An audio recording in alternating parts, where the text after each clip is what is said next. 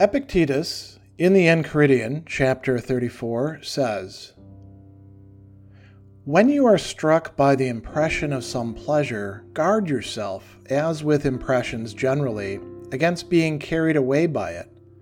Rather, let the matter await your leisure, and allow yourself a measure of delay.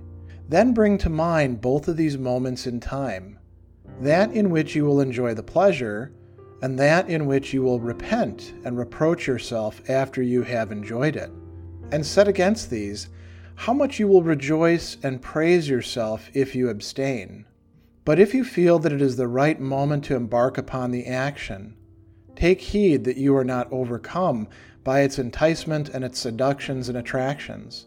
But set against this how much better it is to be conscious of having gained a victory over it." This is a Stoic practice that's told to us by Epictetus, or advised rather, in his Enchiridion or handbook, literally a book that you could carry around with you. And this is coming to us from Epictetus's student Arrian, who wrote these things down. But there's no reason to think that it's not straight Epictetus's teachings for us.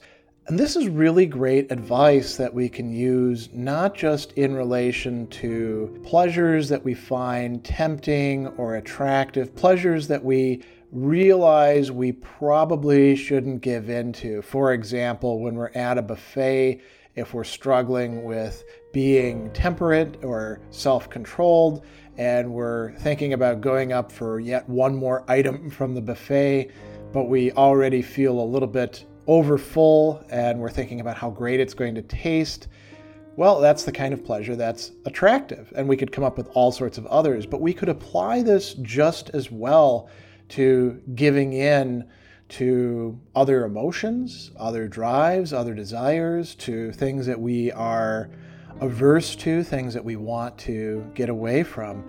And so he talks about impressions here. Another word for that is appearance or imagination. The Greek is phantasiae in the plural. And we have to guard ourselves, according to the Stoics, against simply giving in to these in a uncritical, unguarded manner. It doesn't mean that we don't ever accept them or assent to them, but we should be thoughtful. We should be mindful.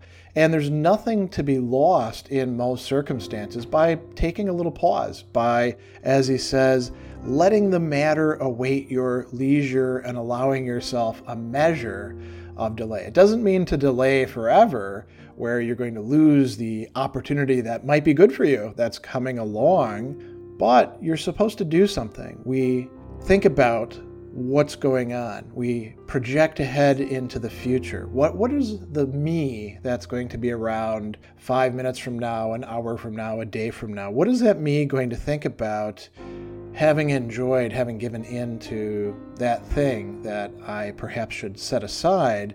Will I feel bad about it? Will I, as he says, repent and reproach yourself? And then if you abstain from it, if you hold back from it, even if you do eventually decide for yourself, yes, I'm going to take on this pleasure, but you do so rationally after having deliberated about it, you feel better about yourself. You're exercising self-control, and you can take pride in that, a legitimate pride, not the I'm above everybody else, prideful sort of pride, but the genuine self-esteem that comes with being able to manage your own stuff.